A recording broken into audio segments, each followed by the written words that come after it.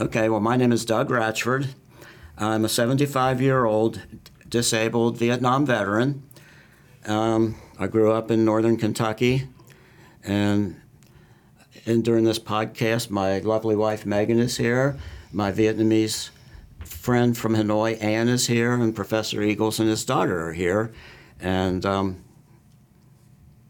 so I guess what I'm gonna do is tell a little bit about what happened to me, what I thought about it, and maybe there'll be some questions and some answers, and I hope this is a good podcast. I'm sure it will be. Of course. I think the first recollection that I remember really about the Vietnam War, I don't know how old I was. I might have been in elementary school, but I might have been a little bit older than that. On a Sunday afternoon news program, which I didn't want to watch that particularly, but it was on, and I think it was still black and white television at home. And so this would have probably been somewhere in the mid-1950s or so. They showed soldiers, they talked about, they were called Viet Minh soldiers, and these soldiers were like walking through the jungles in Vietnam, and it was dense jungle, and they looked very serious with weapons. And to be honest, I didn't really know what that was all about, and I didn't know where Vietnam was. I may have looked it up on a map afterward, but I probably didn't. But it just sort of had an ominous feel to it. It was on American television, and these people were very serious about their cause. And I guess at that time the U.S. wasn't very involved at all, maybe the economically, financial aid or whatever. And I don't know if this would have been before the French were defeated or if it would have been afterwards. I'm not sure about that. But that's like the first thing I really recall.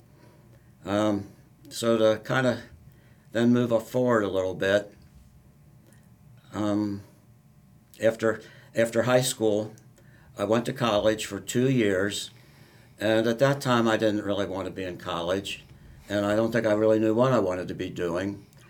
And my grades were good. It wasn't anything like that. And there was a lot of pressure on young guys at that time as far as the draft was concerned. And not all of my friends, some of my friends had gone in the service, mostly involuntary. In other words, they were drafted, and some were doing as much as they could to avoid going into the military. And my way of thinking was, if I continue going to school and graduate, I'll probably get drafted then. In other words, I didn't think the war was going to come to an end anytime soon, which it didn't. So in a way, I kind of volunteered for the draft in that I just didn't go back to college at the beginning of the fall semester, and I knew what that meant. I'd gone to the draft board, and I said, "What will happen if I don't go back to school?" And they said, "You'll probably be drafted in November," and I was drafted in November, and that was 1967. And at that time, I was 20 years old. So I think the letter I got, I had to go, or I can't remember the sequence, but I had to go get a physical at the Federal Building in Cincinnati, and I remember one of the guys I was with, who was a friend I knew, somebody from my high school, and they said, "Okay, man, let's see you squat down." And this fella said, he played football. He said, "Well, I've got a bad knee. I can't do that." And the doctor said, "Well, you can just get dressed then. You can leave." And he may have had a letter from his doctor. He probably did, but I thought, gee, I should have probably said, "I can't do that either." But I didn't do that. At that time, I think everybody I knew, or knew of anyway, trusted our government. And the government said that was a noble cause and it was the right thing to do, to go to Vietnam and try to keep South Vietnam free and democratic, whether they wanted to be or not. And growing up, there were, when I was a little kid, there were lots of World War II movies still that, we'd go to at the theater and see. And as a little boy, my brother and I, and we'd play Army, we'd play soldiers, and to be honest, it seemed like kind of fun. And I kind of wanted to go into the Army, I really did. I don't know, I felt like I had growing up to do, like I felt like I needed to kind of prove myself not only to myself but to my family, and I don't know. I remember one point, like my dad said, "Well, do you think you could go through basic training and do all the stuff that my brother had done?" Because he had joined the Army Reserves earlier than that, and he'd gone through basic training and advanced training. And I thought, yeah, if he can do it, I can do it. And I kind of wanted to prove that to everybody, including myself. So, in November '67, I went to Fort Benning, Georgia, for basic training. That was about eight or 9 weeks, and my brother went to another place in Kentucky, Fort Campbell. He hated his. I kind of liked my training. It wasn't, I wasn't the best athlete or whatever, but I wasn't the worst. So whatever everybody had to do, I could do it, and never had to drop out or anything like that, in daily runs or whatever he had to do. I kind of enjoyed it. Right at the end of basic training, they told all of us where we'd be going for advanced training and what our MOS, what our job would be in the Army, what our skill was. And I was assigned to undergo training to be in a mortar platoon. I forget what they call that now, indirect fire, I believe. But anyway, it was mortars. And I didn't know how that sounded at the time, but looking back on it, that probably was a really good thing, because if I hadn't done that, I'd have been what they call, I'd have been infantry. I was infantry, but I'd have been 11B, which meant you carried a rifle and you had to walk point sometimes. I was 11C, which meant I carried a rifle and part of a mortar, but I never ever had to walk in the front, and so that was really a plus. After that, after the basic training, I immediately went to Fort Polk, Louisiana, which is basically in the middle of nowhere, and it was an awful place. It was a god awful place. Everybody that had been there had talked about it, and I think I dreaded going to Fort Polk more than I dreaded to go to Vietnam for the war. But anyway, I went there, and it was still wintertime. It was probably early January when I got there. And it wasn't really too cold, but it meant the swamps were dried up, and I don't like snakes, and I wouldn't want all the mosquitoes that probably would have been in Louisiana in the summer. So it wasn't a pleasant time, but it could have been worse, I guess. Then they let me come home for 30 days, and during the 30 days I was home, I believe that was when Martin Luther King Jr. was assassinated. It was when LBJ announced that he was not going to seek nor accept the nomination for president in 1968. This is 1968 now, by the way. And it seemed like there's some other events that took place. But anyway, my orders were to report to Fort Lewis, Washington on Easter Sunday, believe it or not, on Easter Sunday, to go to Vietnam. So I went to Fort Lewis. I got there on Easter Sunday, spent about 3 or 4 days there, and then we got on a big airplane. It was a Northwest airline, full of nothing but soldiers. And they did have flight attendants, young ladies, very attractive, but the whole plane was nothing but guys going to Vietnam. It was a very grim flight. And so we left at Fort Lewis. That's close to Seattle, somewhere near there, Seattle, Tacoma. We left there in the evening, and I guess the way it worked, it stayed night almost the whole journey. I guess we were going in the same direction as the sun was setting, I guess. And I think I slept a lot or whatever. We stopped in Japan to refuel, and we stopped somewhere else. I think it might have been Guam or Okinawa. I can't remember for sure. Those are the only stops, and they only let us out of the airplane at the one stop just to stretch our legs. The other one, we didn't even get out. But from then on, we were getting pretty close to actually arriving in Vietnam, and I was so scared at that time. What kind of thoughts were going through your head then?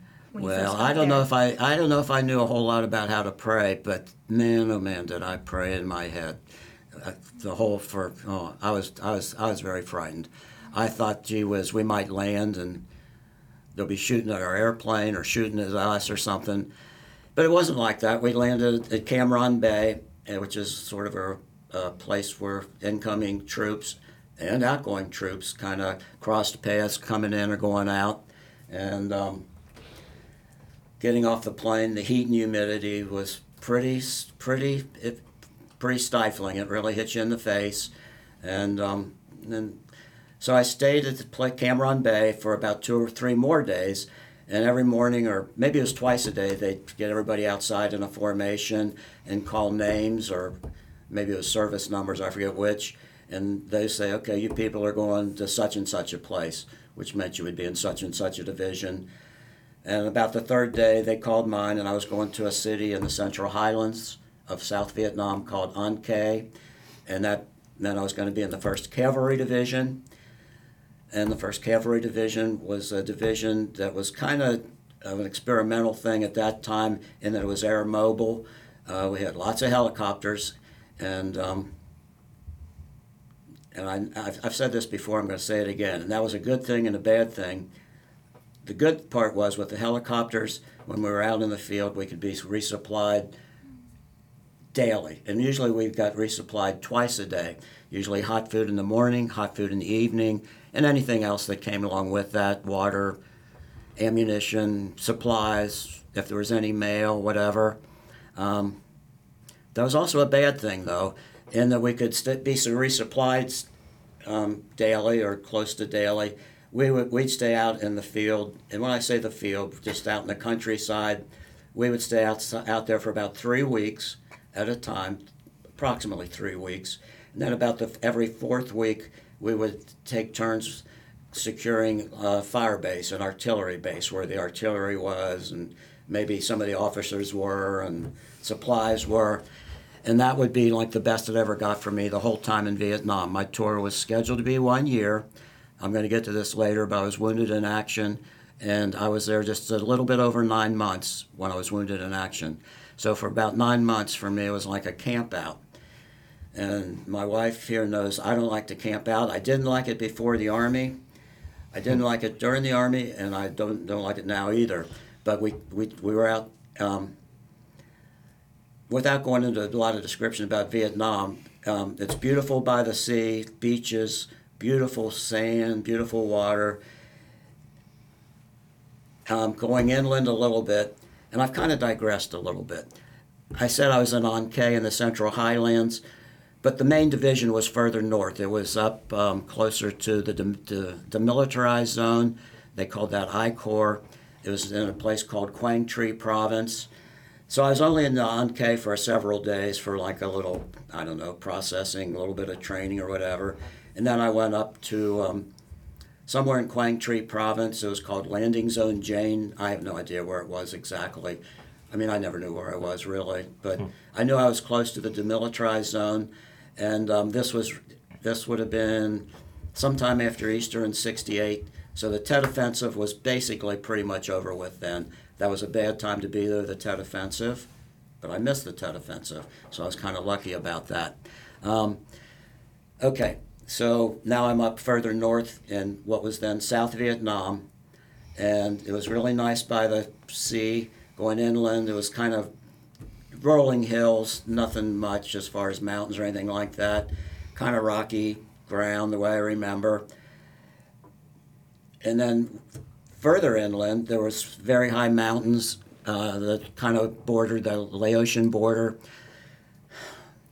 So when I first got to LZ Jane, and I think myself and whoever else was going there with me, there were a few of us, I think we went in an Air Force C-130 from Central Highlands to Quang Tri. I guess that was the Marine base there. And then they put us on helicopters, and then we were going to go to join our companies. And I thought, I was afraid they were going to take me somewhere in the middle of nowhere. There would be like a firefight in progress. I had just got, I was pretty much brand new. I think they had issued me a weapon by then, but I thought I'd get someplace and there'd be people shooting at me immediately. But it wasn't like that. I went to this landing zone, which was sort of a big perimeter, and it was really big. Helicopters landed there, and there were trucks driving around, and probably tanks and so forth. Nobody was shooting at me then, but it was night. It was getting to be nighttime was what I was leading up to, and I was afraid I'd be there, be getting shot at night. So they put me out on the perimeter, the first night, and the perimeter would be like bunkers. There'd be like foxholes spaced evenly around this circle of the perimeter. And this was shortly after MLK was assassinated, and there were a couple of African American soldiers at that particular bunker where I was to spend the night. And I know one of them really was harassing me as if, I was he was accusing me of being a racist or something of that nature. I didn't know how to handle that at the time, but he was a great big guy, and I was scared. I was really scared.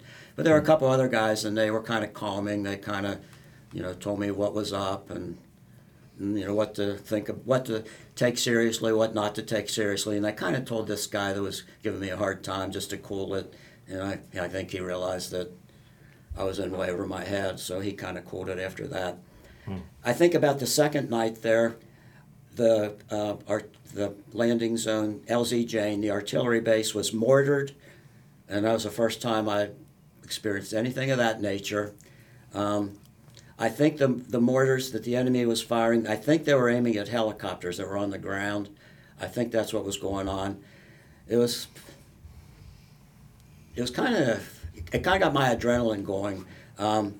You could hear these things kind of whistling in, I guess, and it seemed like everything got really, really quiet. Then you'd hear an explosion, and that was my first experience with that. It was also my first experience to see helicopter gunships, and they called them Cobras, flying at night, and they'd fire rockets. And I guess it was just sort of a security thing around the outside of our perimeter, just sort of what they called harassment and interdiction fire, just in case the enemy was there to tell them go away, or we're out to get you, or, just for safety, I guess. It was really neat, though, the way these things operated. I'd never seen it before. They'd fire miniguns, which hundreds or thousands of rounds a minute, and you could just see it was just like a line of color going to the ground with the tracer rounds, and the rockets had like flames or sparks coming out of the back.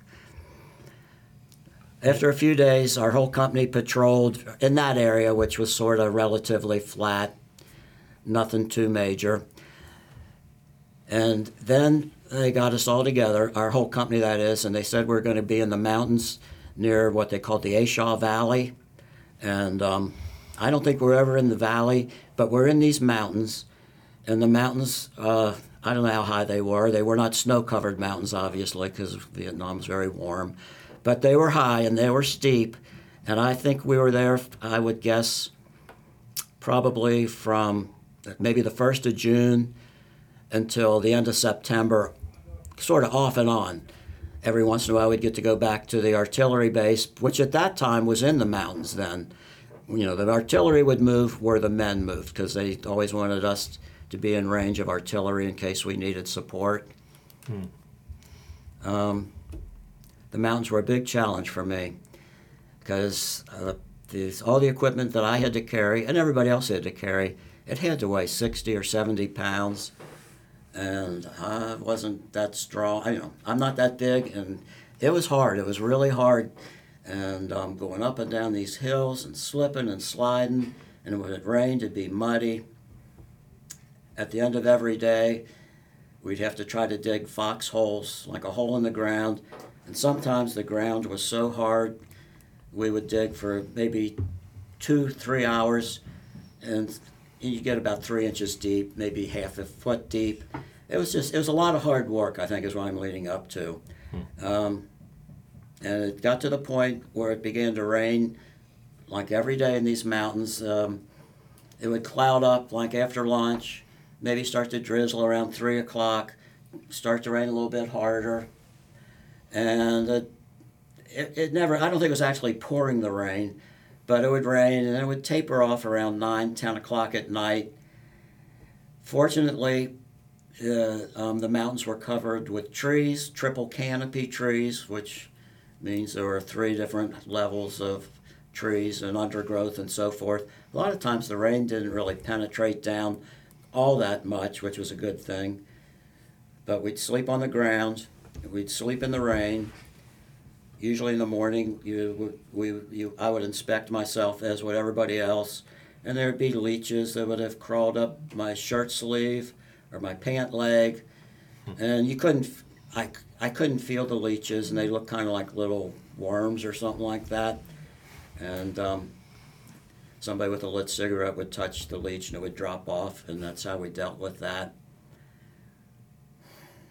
As I mentioned, we usually had resupply every morning, which meant hot food, and resupply in the evening. Again, we'd have hot food. Helicopters would come, and they had some kind of containers. I forget what they called them. It's kind of like a cooler, but it would keep things warm instead of that.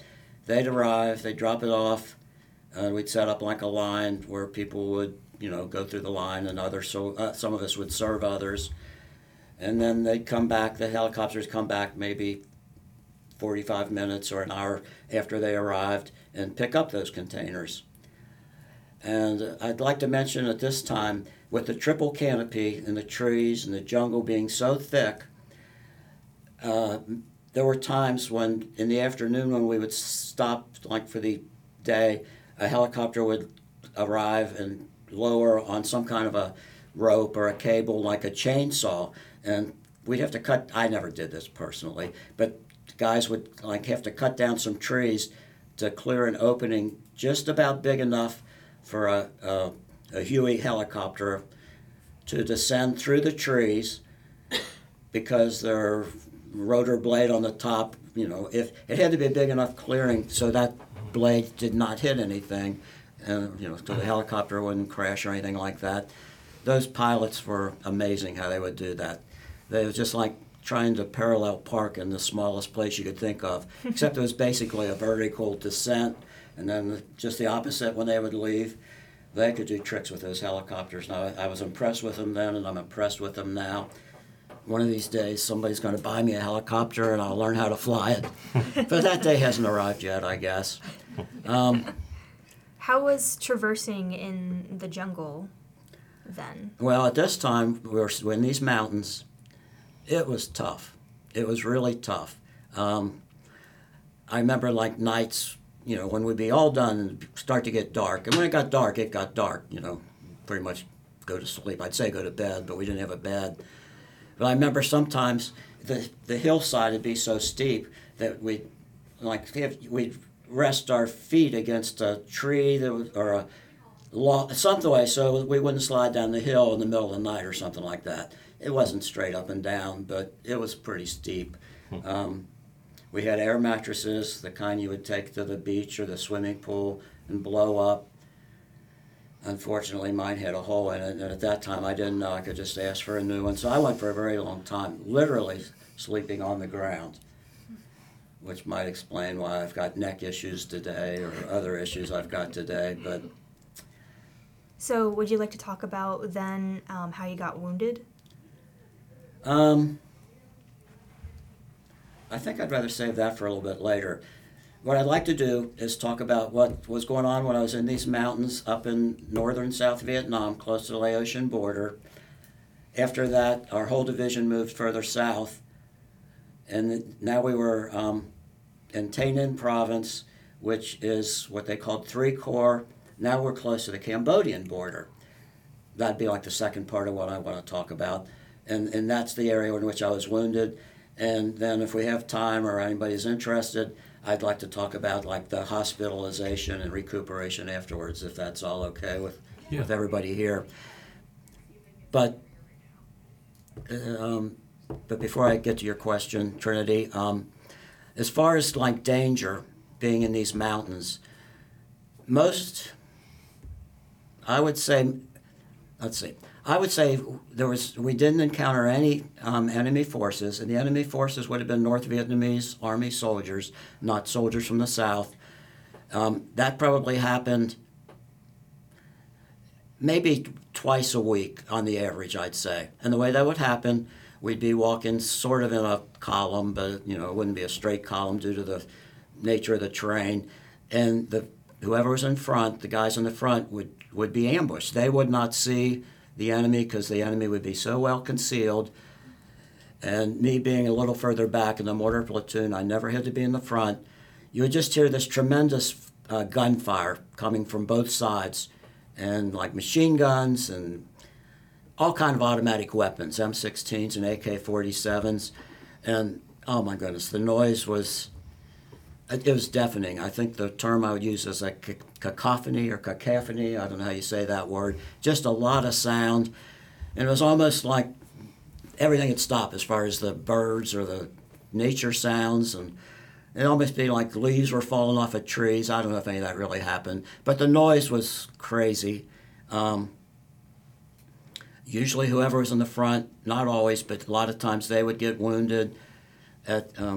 I guess while we were in the mountains, two guys I knew, they weren't my closest friends, but they were friends. Two of them were killed due to ambushes. The first time that happened, we were, the whole company, the whole line of us, and that's about 125 of us, we had gone up a hill, we were going down a hill, and we were crossing like a stream bed. I think it was a stream. It may be a little river, but not much. It was a stream, I guess. And I had found myself right in the middle of this stream when the fellows who were in front of us were ambushed. So there's all this shooting going on, and that's when my friend was killed. And I don't know if I was exposed to enemy fire or not, because the trail could have gone in any direction in front of me. I didn't know which way. I could have been in danger at that time. I don't know. I remember one of the sergeants kind of grabbed me by the arm and pulled me back on the other side of the stream. But so things like that probably happened a couple of times a week. Not that people got killed. Sometimes it'd be an ambush with firing, and sometimes the people walking in the front would be walking along the trail or whatever, and the enemy would be coming the other way. And usually the enemy would turn and run, because I think at that time we'd only encounter small groups, like 2, 3, not very many, 2, 3, 4 soldiers who were North Vietnamese soldiers. But the guys in the front, our guys, they would drop their packs and they would go running up the trail after them, which to me seemed like a crazy thing to do, because it could have been a trap to lure people to do that. As far as I know, that never happened, but they would do that. And when something like that would happen, when there'd be shooting, when there'd be an ambush, me being in sort of the back part of the line, me and my friends and all of us, we would just kind of probably sit down, because we didn't want to stand up with bullets flying, but we didn't know where the shooting was coming from, and we would just, watch to the side of the trail to make sure nobody was there. After that, artillery would be called in, and bomber jets or fighter jets or whatever, helicopter gunships. That's the way it always worked. There'd be some shooting, like an ambush one.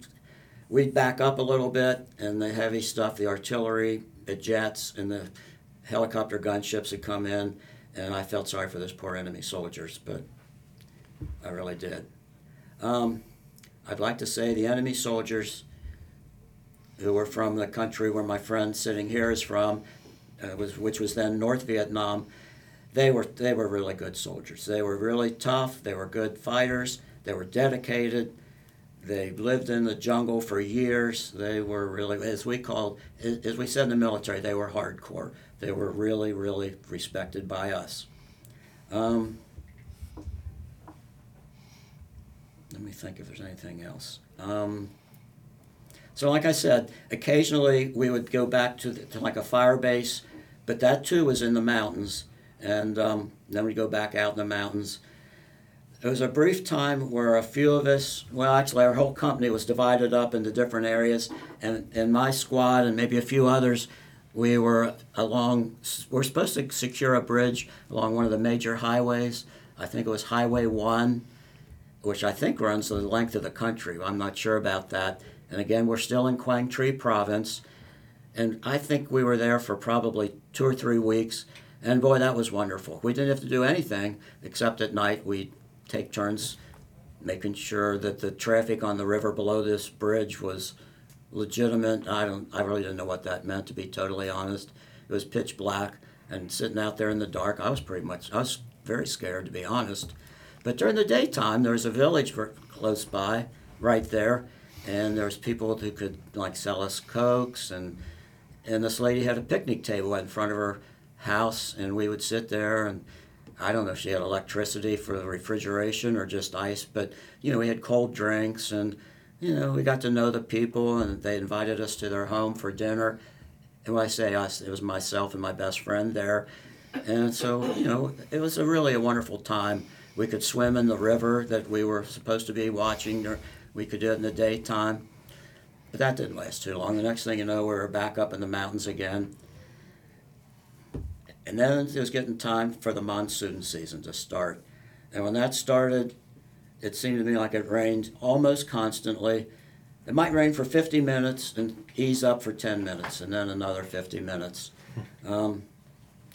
Fortunately, when I say we, I mean my company, we were at one of these fire bases, artillery bases, in the mountains still, but we didn't have to, we could build little tents out of ponchos and stuff, and it was about as good as it was going to get for us at that time. And the only incident that I can really think of in relation to the time when, just about when these monsoons were going on, we're securing this base on top of a mountain. And when it was a base, it just meant that the artillery was there. One evening, and it wasn't dark yet. It was getting dark, but it wasn't dark. And we're up pretty high on a mountain or a hill, and there were some strange noises, almost like a little animal sound. And one of the guys who was more experienced than I was, he said, that could be soldiers trying to sneak up this mountain and attack us during the night. Well, when it got dark, sure enough, we had set out trip flares, and those are things with little wires, and if somebody doesn't see it and they trip it, then it's like a flare that lights up. These trip flares all started lighting up, and so the fellow I was with in the little foxhole, so to speak, we were in, he had a weapon called a grenade launcher, which was sort of like a sawed-off shotgun, and he started firing his grenades. Well, one of them hit a tree, and I guess something bounced back, so he wounded himself, actually. And he was standing right next to me, but so he got wounded, and I don't know if he got sent home or not, but I think he did. I never saw him again after that. He wasn't serious, though. It wasn't any, I just remember him saying, "I'm hit." And I remember in the next foxhole, which was not far away, I could see them, there was this guy who had warned us that maybe we were going to be attacked that night. He had hand grenades, and I think he had 3 hand grenades in the air before the first one ever exploded, which was kind of a neat thing. I mean, you throw them and they explode. You throw it, but he had 3 of them in the air, so he had his stuff together. So I don't know what that was. I don't know if it was an animal that tripped the trip flares, or if it was they called them sappers. They would sneak up on you and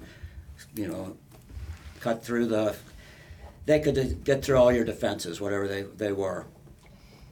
I think this about wraps up the time into the mountains. Is there any questions that pertain to that particular part of what was going on? It wasn't much fun sleeping in the rain or doing whatever we had, or climbing up and down these hills, but I survived it. But is there anything anybody want to ask about that? I do remember you talking about how difficult it was to traverse in the mountains, in the jungles, and how it was hard for you to keep track of the direction you guys were going in, just because, you're just in the middle of the line. You weren't close to the point, so luckily that kept you from the danger of being ambushed by the enemy. But, did you ever, get off track from the rest of the soldiers, or was it just difficult, just keeping up? It was. No, that's a good question, but no, it was like keeping up, and like you stated in your question, the trails were never straight. I never knew which way I'd be going as I followed along, so I never knew exactly. Sometimes I knew you could see where the guys in the front were, but a lot of times I didn't know.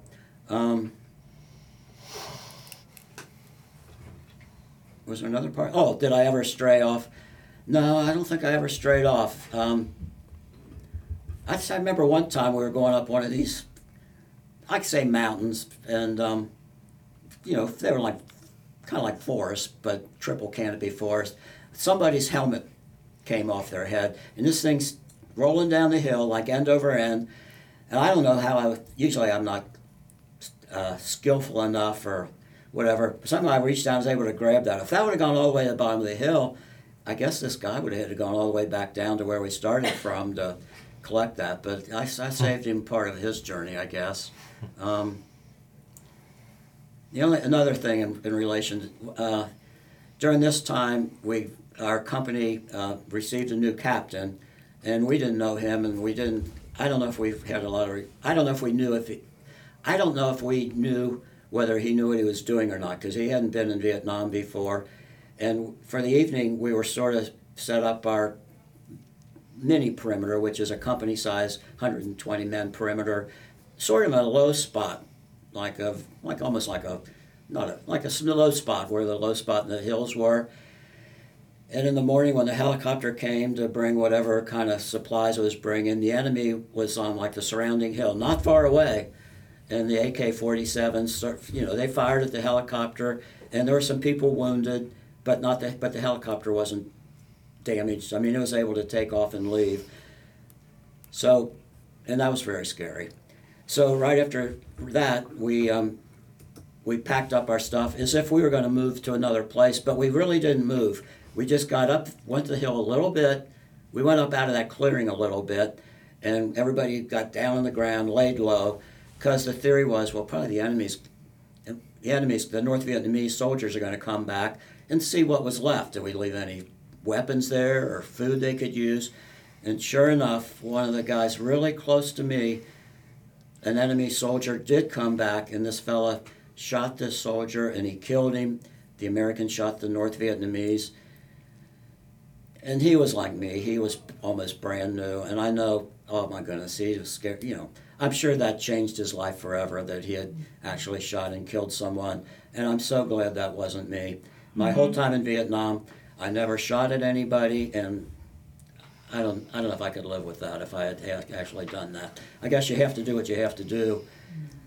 But I remember one of the sergeants congratulating him. He said, "Boy, that's one less enemy we'll have to worry about." And I think he even got like an in-country R&R, like he got to go to the beach for 3 days.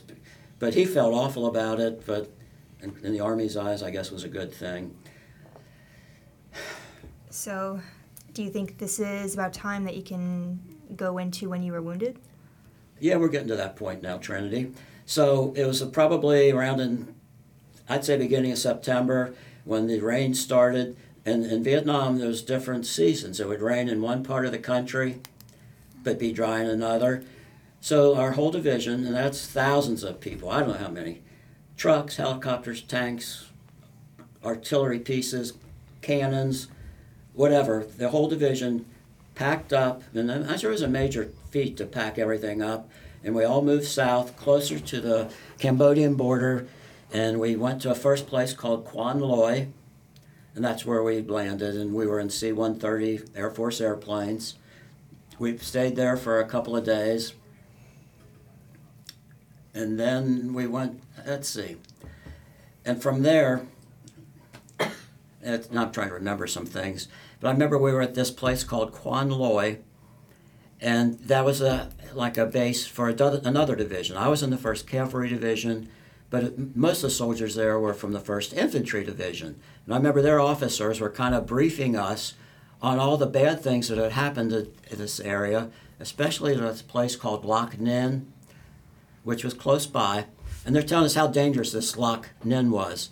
And while these other officers were addressing myself and all of our guys, I noticed our officers, they're putting their packs on. They're getting ready to head out somewhere. And that's where we went. We were going to Lac Ninh. Maybe they knew we were going there, but I didn't know we were going there. So we got to Lac Ninh, and there was a location, there was a special forces camp there. And when we got down in this area near Cambodia, in Tay Ninh province, which is northwest of what was then Saigon, it was very flat, no hills, no mountains, nothing like that. But apparently it had been a very dangerous place before we got there. But for myself and our guys, we were to secure this area with the Special Forces camp and all of our artillery and all this stuff. And so I think our company was there for probably, I'd say 2 months.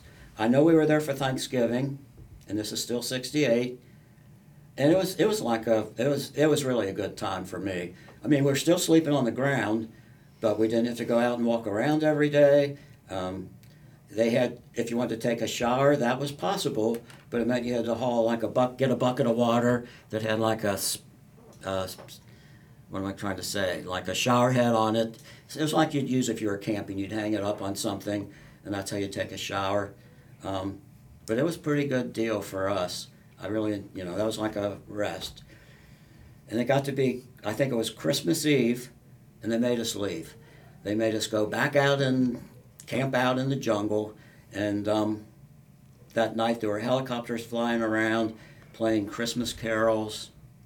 The next day, Christmas Day, helicopters came to where we were, and this was just our company. It would have been about 120 of us, and they brought Christmas gifts, things like Army Zippo lighters, which are kind of infamous for Vietnam, or different things like that. There was somebody dressed up like Santa Claus. Let's see. Shortly after that, we moved again. We're still down in Tay Ninh province, and we briefly went to a city called Cu Chi. And when I say briefly, I think they flew us in airplanes from, I guess, where we were, maybe Quan Loy, to Cu Chi. Then we got on helicopters and we left immediately. And I was told that Bob Hope was going to do his Christmas show that night at that place, but that wasn't for us. We didn't, we went. Okay, so we're down in Tay Ninh province. The terrain was pretty flat. There were rice paddies in part of the area where we were, so we would walk, and the rice paddies where they grow rice would be wet, and I don't know, I can't remember if there was water in them or not, but there were earthen dikes that we could walk on that were built above that. I don't remember that being a very dangerous time as far as encountering any kind of enemy activity or anything like that. I do remember when it started to get dark, the mosquitoes had come out, and they'd be right in your ears buzzing. They were everywhere. The Army had some kind of repellent, mosquito repellent.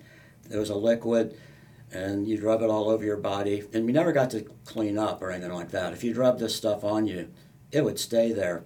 And it was very abrasive. I remember I had a wristwatch, and I rubbed it across my wristwatch, and it scratched it all up. And a couple of days, well, for me it was only once, but we worked, I guess it was with the Navy on some river boats. And this is still in the same area on these little tiny narrow rivers, I guess. And being in my platoon, the mortar platoon, we rode on these Navy boats. It was kind of like what you see in World War II in a way. They had a big ramp they could lower, and guys could run, you could go ashore. But it wasn't like that. It was a narrow river and kind of muddy the way I remember. And the other guys, like the guys who weren't in the mortar platoon, they were along the bank of the river. It was really narrow, though. I mean, they weren't far away. And they were walking along this muddy bank. And the career sergeants had a very good, keen sense of what was going on. They could spot where the enemy had, hidden, weapons and rocket rounds for RPGs, rocket-propelled grenades. I don't know how they found these things. They'd be in plastic bags, and they might be buried. But they found a lot of stuff. But personally, I was on the boat. I watched it, but I didn't get to do that. It was during this time that I was given a little bit of an R&R, which in country R&R. I was going to go back to this place called Cu Chi, which was a great big base for a different division. It was called the 25th Infantry Division. And somehow or other, I ran into not a high school friend, but a friend who I was drafted with, from the same general area I'm from, and I knew him. I don't know how we ran into each other. So I stayed with him for about 3 or 4 days, and probably went to the, I don't know what they call it, like the beer hall. I don't know what they called it. We probably partied a lot and so forth. And it was a good time. And I've left something out that's kind of major. At some other point during this same time, I got to go on a regular R&R, which was a week in Hong Kong. And it was a whirlwind week. I don't have too much to say about that. It was a whirlwind week. It came and went so daggone fast. It just came and went so quickly. So now I'm going to get to the part that Trinity asked about when now it's getting close to the time when I was wounded. So it's after Christmas, and now it's 1969, and they gathered us all together, and they told us we were going to construct a new artillery base, and it was called LZ Grant. And these were usually named after like an officer's wife or son, or like LZ Jane. That was probably somebody's daughter or wife. I don't know how. But I remember this one. It was called LZ Grant. And before we went there, before you would do something like that, before soldiers would go to a brand new place, they would have like artillery and, they would work it over with artillery and jets and helicopter gunships. And the word came back that there was like red smoke, like from smoke grenades. That meant it was a hot LZ. That meant there were enemy right in the area who were probably shooting at the helicopters. I really don't know if that was true or not. I don't know. So we went to this place. And I think it had been an old French fort at one time. There were still some concrete structures there. And it was along a major highway. I don't know if it was a major highway, but it was a route pretty much from like Cambodia straight to the capital, Saigon, which is now Ho Chi Minh City. So the idea was we were going to interrupt or interdict any traffic, enemy traffic, like from the Ho Chi Minh Trail. And at this time, it was getting close to when the Tet Offensive occurred 1 year earlier. There could have been a second Tet Offensive that they were concerned about. I don't know. So anyway, we went to this place, which was nothing, and we kind of built it up, which meant we filled a lot of sandbags, dug a lot of holes, strung a lot of wire, concertina wire, which is kind of like barbed wire, but it's more in coils. And that wasn't much fun. And while we were at this place, three memorable things happened that I can remember. So LZ Grant was pretty much a big clearing, and I'm using my hand for hand gestures, but since this isn't television, nobody can see that. But surrounding this clearing was jungle. But from where we stood, it just looked like trees. From where we was, it just looked like a bunch of trees all the way around us. Actually, there were a couple of things that happened there. I remember one thing. There was a truck that was here with us, there with us, that ran over a landmine that had been there for who knows how long. Probably goes back to when the French were there, and that exploded. And I don't think the driver was injured, but the truck was pretty much ruined, I believe. That was one thing I remember. And I believe where we got water from like a stream or something, there was like a purification system or something. And during the day, a few of us were to guard this. So we were outside the perimeter just a little bit, and one of my friends had a radio. And on the radio, they were playing, it was a live broadcast on Armed Forces Radio of a basketball game. University of Kentucky, which is my favorite team. I live in, that's where I'm born and raised, still live in Kentucky. It was the announcer I knew. Oh, it was just wonderful. It was like being back home almost. It was just fortuitous that this guy turned on that radio station, I don't think we had different stations, but that's what was on Armed Forces Vietnam Radio at that particular time. And we were there and we got to listen to it.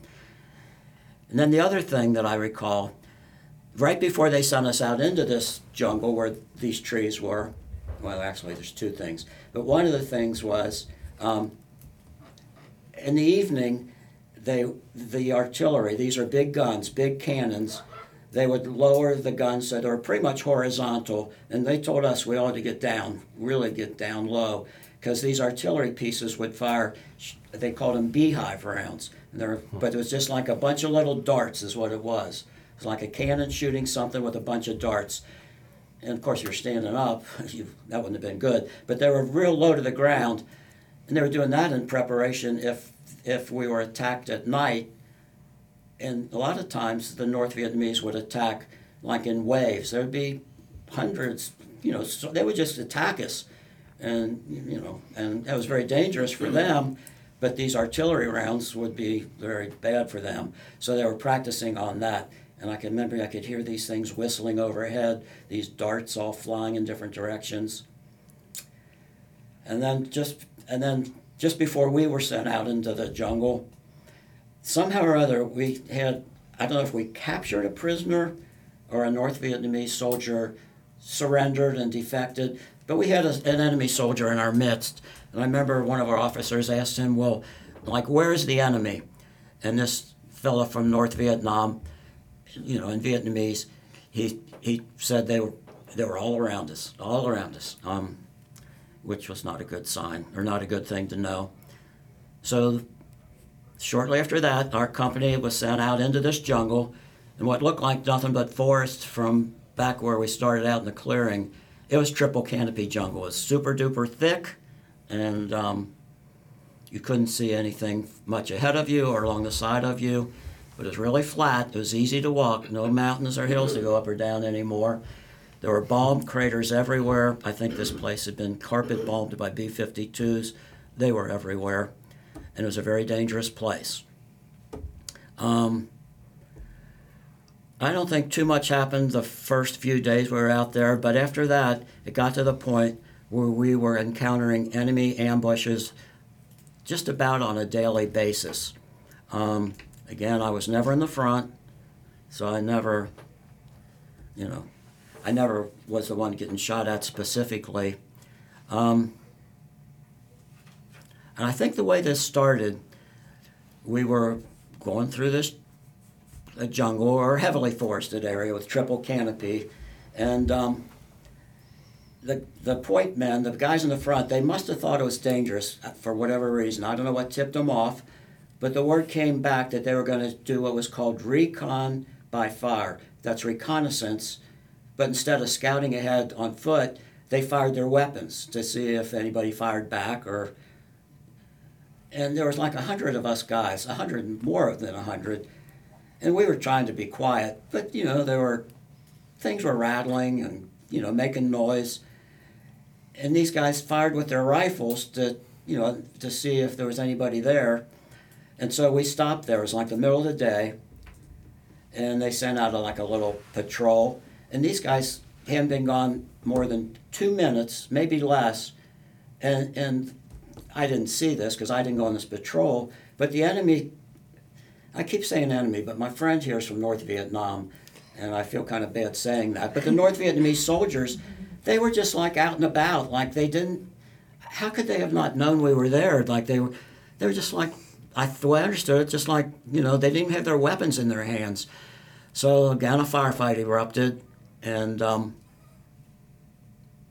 I don't think any of our guys were hurt, but I think some of the enemy were killed. So while this firefight erupted, those of us who stayed behind, which was the bulk of us, we formed a real tight perimeter because we didn't know what was going on, and there was shooting going on. But that was out where these advanced fellas had gone. And a friend of mine, accidentally was shot and killed almost right beside me. And I didn't know it had happened, but somebody accidentally fired their rifle just accidentally, and this guy got killed. And his name's on the wall in Washington, the Vietnam Memorial Wall. And my best friend, the one I mentioned we went to dinner at the lady's house with, he told me, he said, I know whose rifle that was, who accidentally killed this guy, but he never told me. I guess, maybe he didn't want anybody to point blame at anybody, but it was a total accident. And it seemed like from that point on, every day, whatever we do, before we got very far into it, the point people would run into an ambush, almost every day. And this probably went on for about a week and a half, I guess. I remember one of these times, and I think this was the next day after this ambush took place. The soldier got killed by friendly fire. I think we were going to move out, and somehow we had a dog with us, like a dog handler, and a dog that was trained to smell enemy enemy soldiers. I don't know. And the dog refused to go. The dog's signal was, don't go there.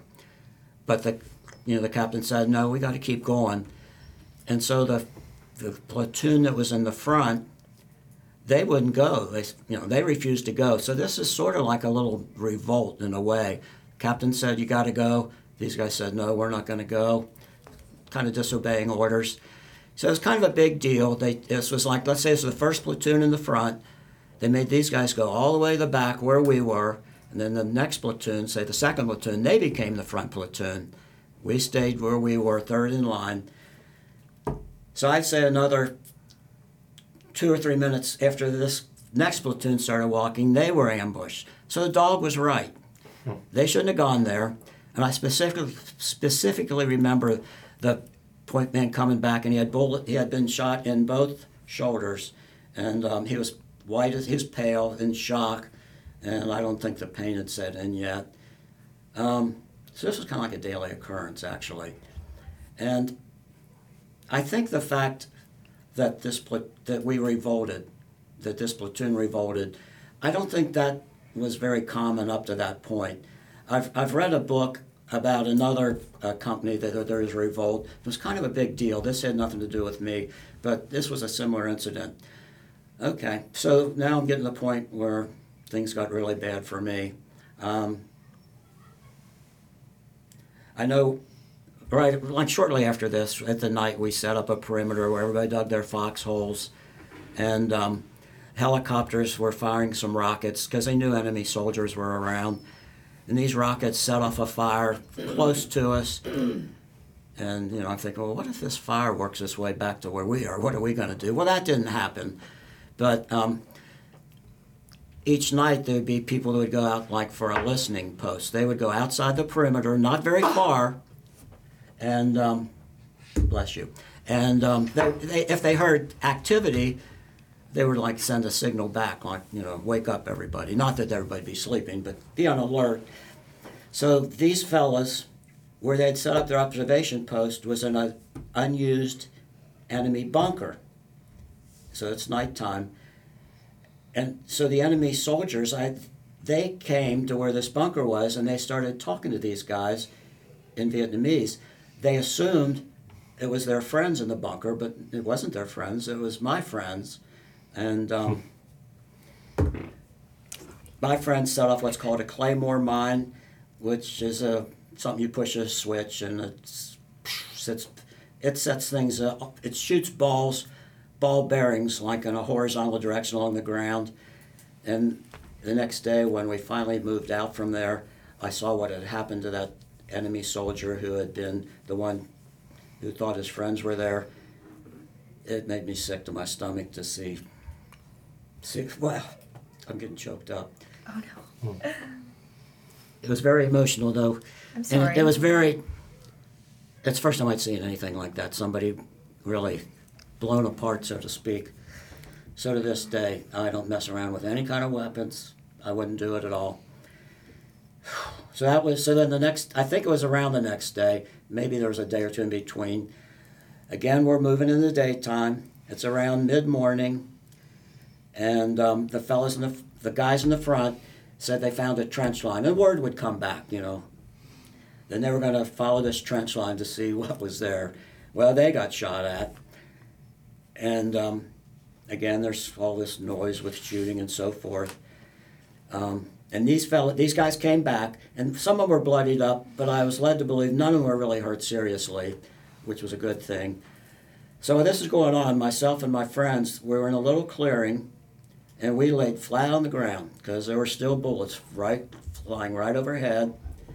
And probably nobody in this room's been to a place where there's been bullets flying right overhead. But when they fly overhead, you can hear them. It's sort of like a noise. It sounded to me like they were hitting trees and ricocheting off. Maybe bullets break the sound barrier. I don't know what the noise was, but it was close. It was really close. So I'm laying on the ground, and my friends are all laying on the ground. And we had called in helicopter gunships, and I'm sure we're going to call in artillery and everything. But the helicopters were firing from from above and behind where I was. And I laying on the ground, I remember turning my head to look up behind me, and the helicopters were firing grenade launchers, which little, like hand grenades, automatically fired, and they looked like little black dots coming out of the sky, like thump, thump, thump, thump. I didn't hear the thump, thump, but I could see these little black things. Still bullets flying overhead. And the next thing I knew, my leg exploded. And my first thought was, well, one of these things from a helicopter actually hit me in the leg. But that's not what really happened. And I really don't know what happened. But what I was wounded with was shrapnel from something. It could have been something that the helicopters fired, and they hit trees on the way down behind us, and the shrapnel flew in all directions. Or the official word was the enemy had planted some kind of mines, again, claymore mines, in trees behind us, and they detonated those. But anyway, I was wounded in the back of my leg. I had a broken femur, a thigh bone, a lot of tissue damage and skin missing and all that kind of stuff. Hurt like crazy. I'm sure I was in shock. And I was also wounded with a piece of shrapnel in my upper forearm, right arm, and that severed an artery, and it injured a nerve. So my arm was out in front of me laying on the ground, which was bright red. That's how you bleed out with an artery. And with the nerve being hurt, I could not feel my arm. So my arm's out. I got my arm out in front of me on the table in front of me right now, but I could see this red thing, and I couldn't feel it. And I thought, what is that? You know, I'm sure I wasn't that calm about it, but I didn't know what it was. Let's put it that way. Eventually, I could figure I could move my, eventually I knew what it was. I knew it was my arm. And at the same time, a tree next to me had been wounded with shrapnel, and it fell across my hips and fractured bones in my pelvis. So I was pretty much a mess, to be honest. And that was terrible. Terrible pain, terrible shock. I wasn't the only one. There were other guys wounded. One of my friends was killed at that time. I don't think I knew that right away, but so the medics I remember they I don't know if they took a liking to me, but I remember hearing the medics say, okay, we're gonna make a stretcher out of a poncho for Doug, and the rest of you guys do the same thing for these other guys that are wounded. So they got me in the center of this clearing where, hopefully I could be taken out, I could be evacuated by a medevac helicopter. So I was laying there looking up at the sky, and I could see these medevac helicopters coming. They were close, but the enemy was still close, and the enemy started firing their rifles at the helicopters, and the helicopters left. And I don't blame them, I'd have left too. And I'm thinking, oh my God, how long am I going to lay here now before this happened, they put a tourniquet on my arm, and they'd also given me a shot of morphine, so I wasn't feeling much pain, I guess. Is she gonna come back? Yeah, she got to check on her brother. Okay. So I was laying on the ground, the helicopters left, and something happened, but before I talk about what happened, I'm going to save this for a few seconds. But I'd say after maybe 5-10 minutes, I don't know how long it was kind of a blurry time, the helicopters did return. But the jungle was too thick to land, so they would lower some kind of a stretcher device with a cable, and they had a hoist on the helicopter, and somehow they attached me in this stretcher device. I don't know what it was, and they hauled me up out of the jungle. And the way I remember, it was like I was vertical, like I was almost standing up, not laying down. Because I remember looking down at the ground, and I'm afraid of high places, and I'm thinking I should probably be afraid of this. And I was also thinking maybe the enemy's going to shoot at me or shoot at this helicopter. But neither of those things happened. And when I got up there, they slid me on the floor of the helicopter underneath a canvas seat.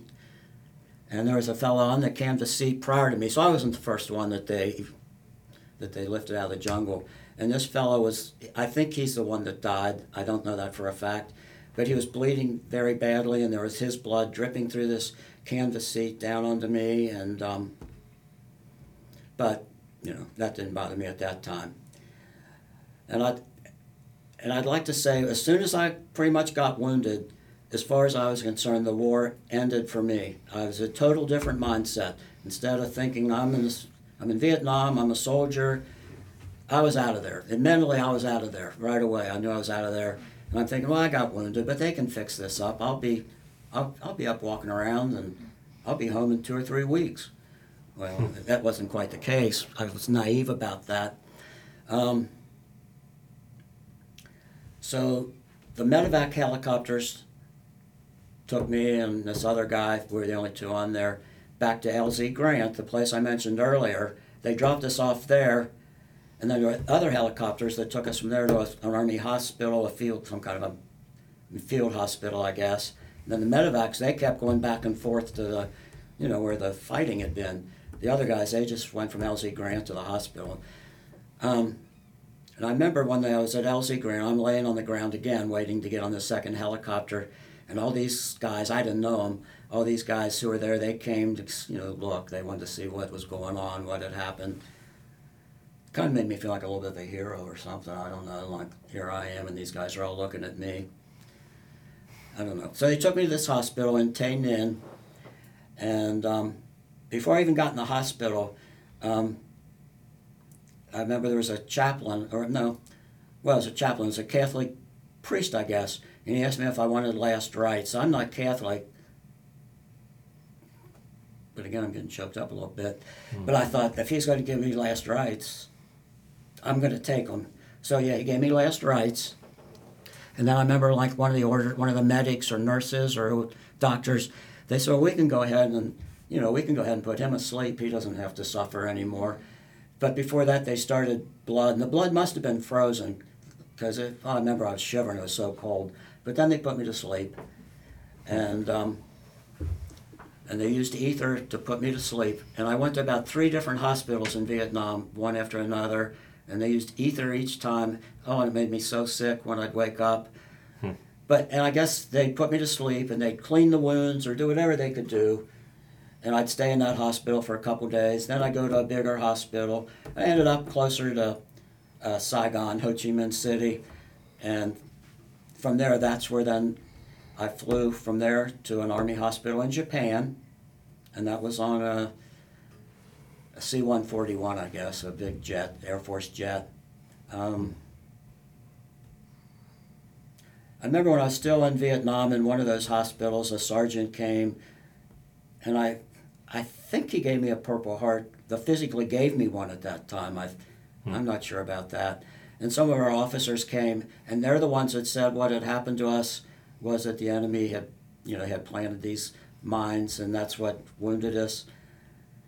But later on, my best friend, who was also wounded, he went to Japan also, and he said he heard one of the sergeants saying over the radio, "Tell those helicopters to stop firing. We're taking too many casualties on the ground." So I don't know if I was wounded by friendly fire or not. I really don't know the answer to that. I never will know, I guess. So I got to Japan. Same thing happened. There's a young doctor came. He said, "I'm Dr. So-and-so. I'm going to operate on you tomorrow," which he did. And again, they used ether, and again, it made me sick. And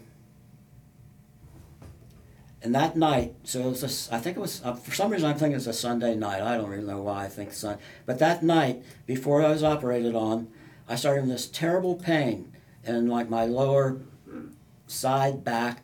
It ended up I had kidney stones. I didn't know it.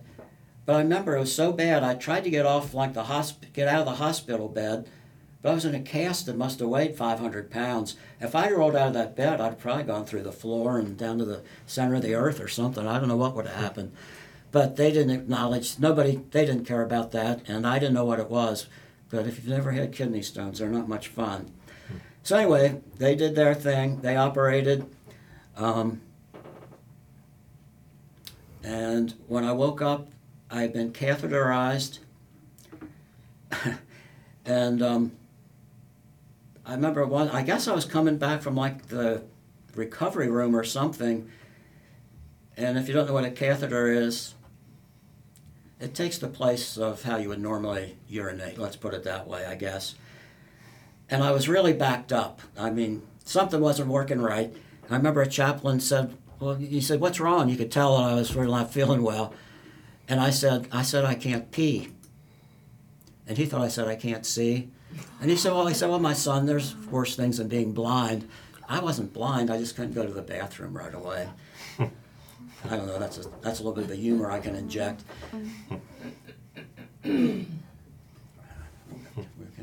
Oh, yeah. Oh, okay. So I've probably stayed in the hospital in Japan for about a week and a half. From the time I was wounded until the time I got back to the United States, it was exactly 3 weeks. I imagine I was in Vietnam in about a week and a half, going hospital to hospital, and I was in Japan in an Army hospital another week and a half. And in Japan, I was in a great big cast, so I never saw Japan. I never got out of the bed, and nothing like that. We all had little TVs by our beds, and I remember one of the programs was an old TV program called Bonanza, which was like Western with cowboys and stuff like that. And it was all spoken in Japanese, but they had English subtitles, so it was kind of interesting to see these American cowboys speaking Japanese.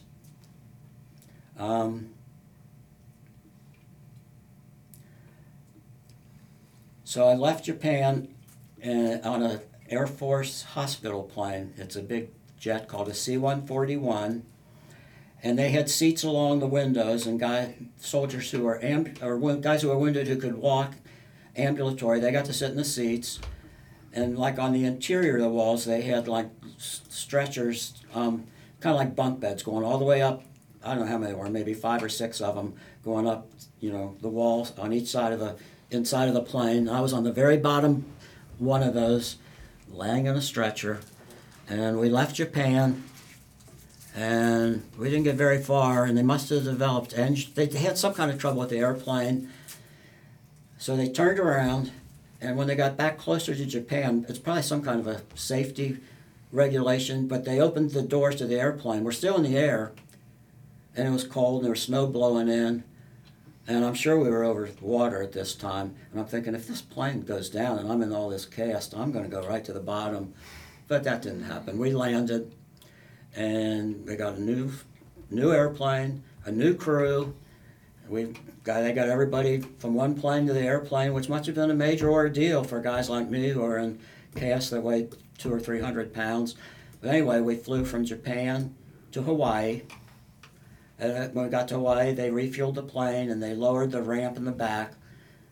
And I could look out, laying down on this bottom row of stretchers that were like bunks. I could see the airfield in Hawaii, but that's as close as I got to Hawaii at that time.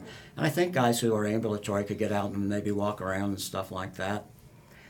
Went straight from Hawaii to Andrews Air Force Base in Maryland, and straight from there to Walter Reed Army Medical Center in D.C.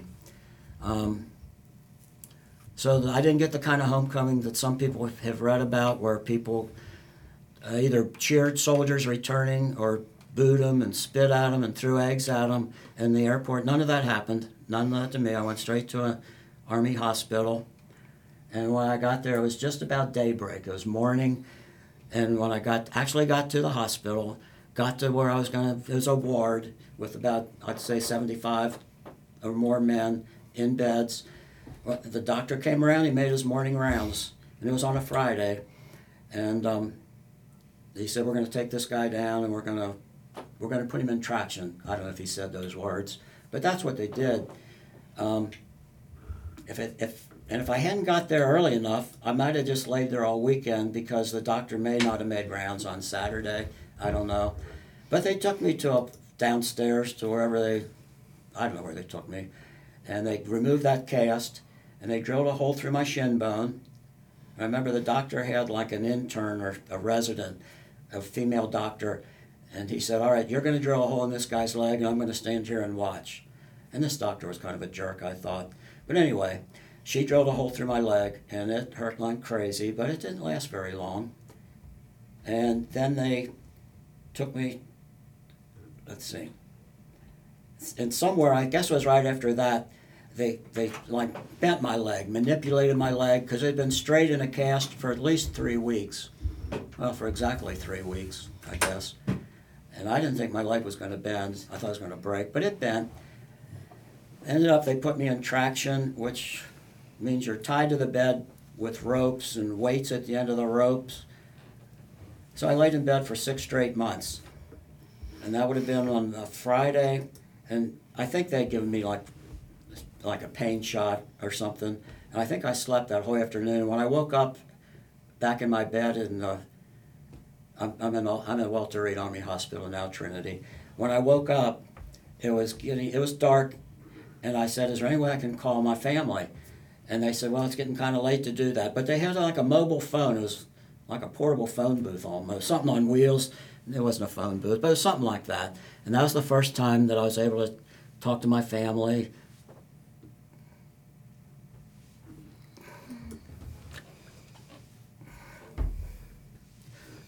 And I remember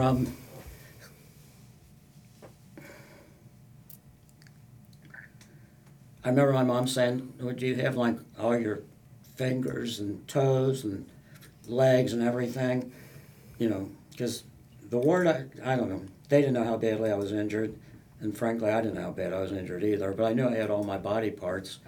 But the ward I was on, I'd say out of maybe 80 guys, I'd say 78 of them were amputees. I was one of the few that wasn't, but yeah, I'd had all my body parts.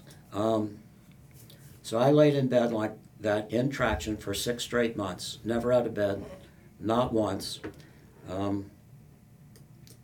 It got to be a dark time. It really did. It wasn't all a dark time, but part of it was a very depressing sort of time. And the reason they didn't cast me up right away, there's so much like skin and everything damage on the back of my leg. They wanted to be able to treat that, and if there was a cast on there, you would have rubbed on it or something. I don't know. But anyway, after about 6 months of that, first thing they did, they put me on a tilt table. It was a table, a horizontal table, and then they could tilt it. Because I hadn't been on my feet for 6 months or longer, and that was kind of a dizzying experience. There were a few other complications. But shortly after that, they put me in a big cast, and then I was allowed to go home, like for a 30-day leave. And this was it's about the beginning of fall 1969. I know I was home for the World Series that year when the New York Mets, I don't know who they beat, but they won the World Series like an amazing team or an underdog team. So I'd be home for 30 days. I'd go back for a week or two. They'd do some x-rays, another cast, and then I'd get to come home again. And that lasted up until about Christmas. And then after that, then they wouldn't let me, they didn't want me to come home anymore. I'm not saying I didn't come home, but they want me to stay there because that's when they do like medical evaluations to see like what percentage of disability the Army and or the Veterans Administration was going to have to give me. So I myself, and this happened to all the guys, but we'd like make the rounds. One day we go to the urology clinic. One day we'd go to the psychology clinic, psychiatric clinic. They wanted to evaluate everything they could think of. And they didn't want us to be gone. We had to be there for that. And I was off and on. I still had trouble with these kidney stones I mentioned. And I remember I was so bad, I told them, I said, at this time, I wasn't even in a cast anymore. I was in a brace at this time on my leg. And I said, I don't think I can get out of bed. I don't feel well enough. And they said, well, you have to go on sick call. And sick call was I had to take a bus to get there. And didn't make sense in a way. I was in a hospital. It was like an annex for the hospital. I think it was Silver Springs, Maryland. But I had to get on I had to pretend like I felt good and go do what I had to do. However, I would get weekend passes, and I was coming home like every other weekend. I was flying home. By that time, I had plenty of money because I'd been getting money the whole time in Vietnam, and I had nothing to spend it on. Money was no object. So I was coming home about every other weekend. And towards the end of that, they said, after I made the rounds of all the clinics, they said, we're going to have all your evaluations done like in 2 weeks, and when it's done, we'll send you a message. I don't know how they're going to send me a message. There were no cell phones or anything back then. But anyway, a friend of mine, he said, well, if you go there like tomorrow, he said, they probably have that all done. You don't have to wait. So I went back to the main hospital at Walter Reed from this annex, and sure enough, the guy said, yeah, here it is. And he went over it with me. He said, if you sign this, you can go home. So I signed it and got an airplane, and I was home that same day. But nobody knew I was coming home. My parents had gone on a family vacation. They were gone. My older brother, still lived at home at that time. He was a school teacher. And he came to the airport and got me, and he had to teach school in the daytime. But boy, that was a wonderful feeling to be home. Yeah, you got back. It was wonderful. I had a leg brace and a cane, and I had a brace, little thing for my hand from the nerve damage in my arm, which I never used again, not once. I think I threw that away. But I remember my first day, the first full day I was home, from where I lived, I could walk to a Dairy Queen. And with this leg brace and with the cane, I remember just getting hot dogs and a malt or something. Yeah. And our high school football stadium was right close by, and I sat there, and it was warm, it was springtime. It was wonderful. So from the time I think I spent about 16 months altogether, but part of that time I was coming home on 30-day leaves and stuff like that. It was about 16 months. So there's something I wanted you to hear me say, Trinity. Okay. So when I was wounded, you've heard me say some of this stuff before, but the medevacs came, and the medevacs had to leave because they were fired upon. So I'm laying on the ground in the jungle, and I have to qualify this by saying I had a shot of morphine, but I had this experience where I felt like I was out of my body, no pain, no nothing. Mm-hmm. Well, no, I shouldn't say no nothing, but I felt like I was kind of in the sky or something, and it was like an out-of-body thing, and my family was all there in the sky with me, who I hadn't seen nor spoken to for 9 months at that point. We didn't have cell phones or computers, nothing like that. You couldn't communicate like you do today. And my family and I were able to communicate with each other.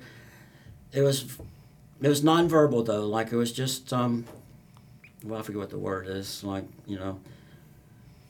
We could read each other's minds, and it was just and what we've exchanged with each other was feelings of love for one another.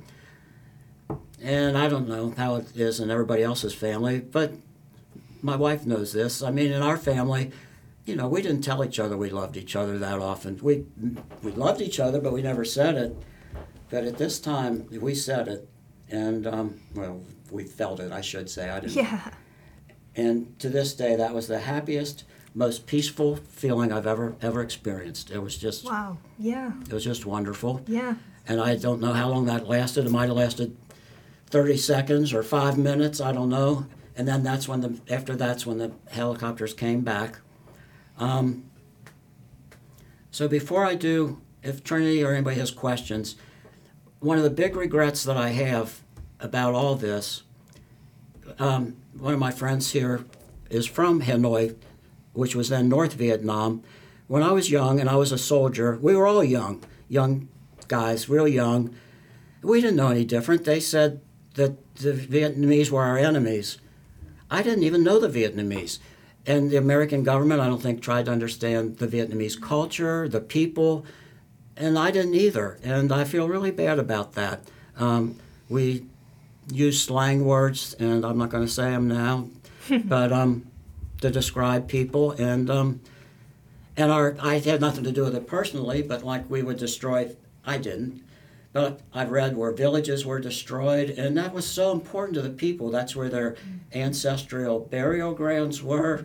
But, America, we just didn't care, I guess, or didn't know about it. Probably didn't care about it.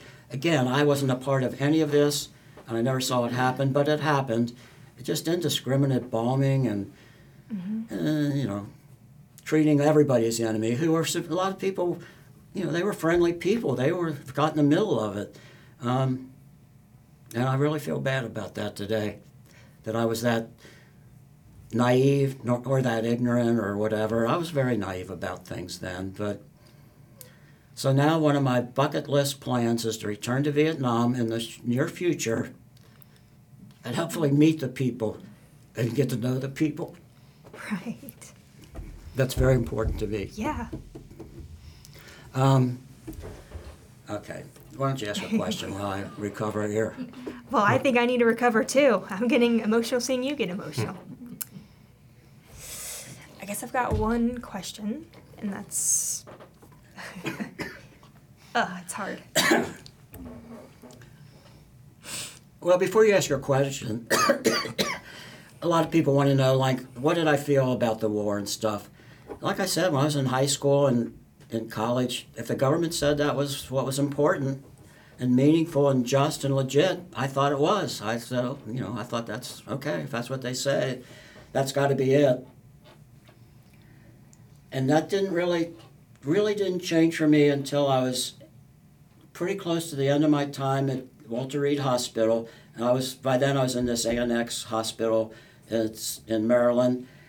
And these guys I knew who were amputees, they'd say, well, the government's going to give me 10% disability or 5%. And they said, because they can fit me up with an artificial leg or an artificial arm.